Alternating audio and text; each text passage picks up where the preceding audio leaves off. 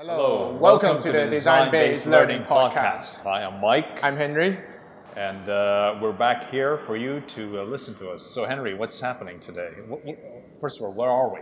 We're in Wan Chai today. We're just about to run into our workshop later on for primary school students. Yeah, I know. So it's exciting to be able to do a quick podcast before going down to do our workshop. Yeah, we were like, we can't let our listener down. We need to make it. So I know, Friday is a busy day for us, but we're here. Yeah. But why are we here today? I don't know. You were the one giving me problems again, as usual. Yeah, in my morning coffee chat again. Today I was like, I went back to a school today to do some observation work. I was in the school for actually 2 weeks to observe how students work collaboratively. Okay. And I've realized every time when the teacher gives out a group task, students are struggling to perform that group task. And normally they are not performing well. They are just in their own little area, talk about random stuff. They're not doing the task that the teacher supposed them to do. Okay. Yeah, so I was like, Mike, is there anything that can help? Well, it's your classroom. You were there. I wasn't there. So how are they sitting? What was the classroom environment like? They were in islands and rows, a bit like a... Islands or rows and columns? Yeah, it's a bit like an Excel sheet, to be honest. Okay, so they were like, separated desks and all that. Yeah, they're all isolated in there. So how do you think the students felt because of that? To be fair, I think in an isolated environment, everyone is their own little circle. It's kind of not inviting people to come in and join them in that way. Yeah. So when it comes to group collaborative work, like it's super difficult for children to not being able to be in that group dynamics and to switch the gear to being like talkative or anything. It's super difficult. That's right. So if the kids are in rows and columns, it's very hard to do any collaborative work. So better to be in islands, right, where 4 or 5 are together. Yeah. Well, why do you think islands are important, Mike? Well, I would start with the school environment has to support it. So if they're already working together in different classwork, they're more familiar with each other, so they can easily share their thoughts and their ideas, so they can talk to each other. Yeah, and I think that the body angle as well. When I'm facing to you, I'm more likely to speak. Or in a 90-degree angle, it's easier for me to have conversations. But if I'm in a row and column, I need to shout over to you so they can hear something. So it's not really like provoking any sort of conversations that are going on. So well, I know this is the typical Hong Kong classroom, though, the rows and columns. Yeah, I wonder why they do that. We can talk about it later. It's one word: discipline. 100%. Okay. Yeah. So what happens when they have a group work? I mean, usually when the teacher says group work, usually there's only one group leader, right? One guy takes over and then the rest just listen. Yeah, that's something I observed as well. So normally there's a dominant leader in a student group, probably the smartest one or someone that a teacher's pet, for example. They really want to impress the class, and then they will perform that class. And then the student will dominate the entire conversation and not allowing others to speak. So that means only one person is talking in group work. So what do you suggest we fix? How do we fix that? There's a tip actually that we have in the design-based learning. It's called the 100-100 principle. 100-100 principle, okay? Enlighten me. 100-100 principle means 100% participation rate from each student in a group work. Sounds complicated, right? Like we just said, there's a dominant student. Some people don't want to talk. How do you get 100% participation from all the students? They can't all talk at the same time. Yeah, we're a very noisy classroom, isn't it? So basically, if you see a lot of designers, how they work or even design thinkers, how they work, you will see there are loads of Post-its. You can see it from our little board as well. We use a lot of Post-its. Do you know why we use Post-its? Why do we use Post-its? You tell me. Because Post-its is actually a symbolization of a thought of someone. Okay. So when we write something down, it's a piece of thought that is put on the wall. And we can use this technique to provoke that 100% principle. Okay, so you're saying each student has to write at least one Post-it note in the group. Yeah, exactly. So when you write things down individually, just think it through what teachers ask them to discuss about. If they can just write it down, each of them, and they can just share what they learn, what they want to discuss, and already everyone has an equal chance to speak about what they think about this problem. Good. So then you get someone putting their thoughts in. So how do you get the group work after that? So basically, let me just give you an example. Okay. On, for example, what are the problems in the school? All right, as a design-based learning content, what are the problems are there in school?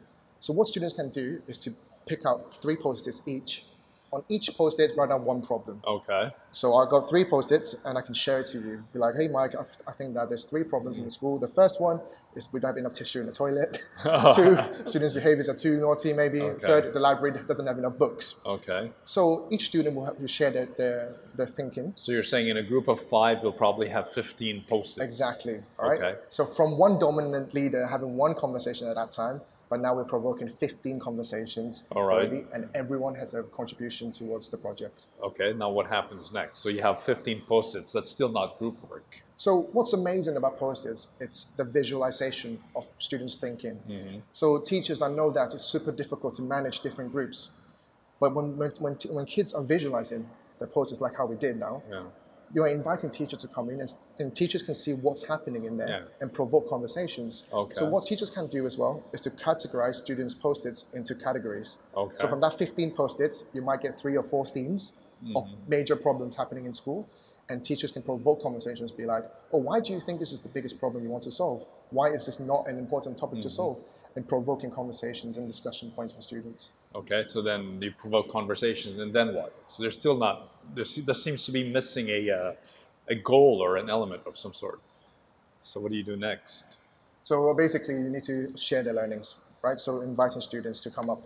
Because it's so much easier when people are visualizing, students can share their learnings, and then with the class have a shared understanding on what they think about the topic. So you'd ask each group to like say, okay, what are the top 3 priorities? Yeah. Right? Yeah. So at 15, you get the top 3. Yeah, and then that will be much easier. And everyone feel like they're participating there. Okay. And no students will feel like they're left out in any conversations. And that's the tip, I think, to help teachers to provoke a better dynamics in group work. So use post-its. So what would you tell teachers if they say, well, it's a waste of paper? We are contributing for the greater good.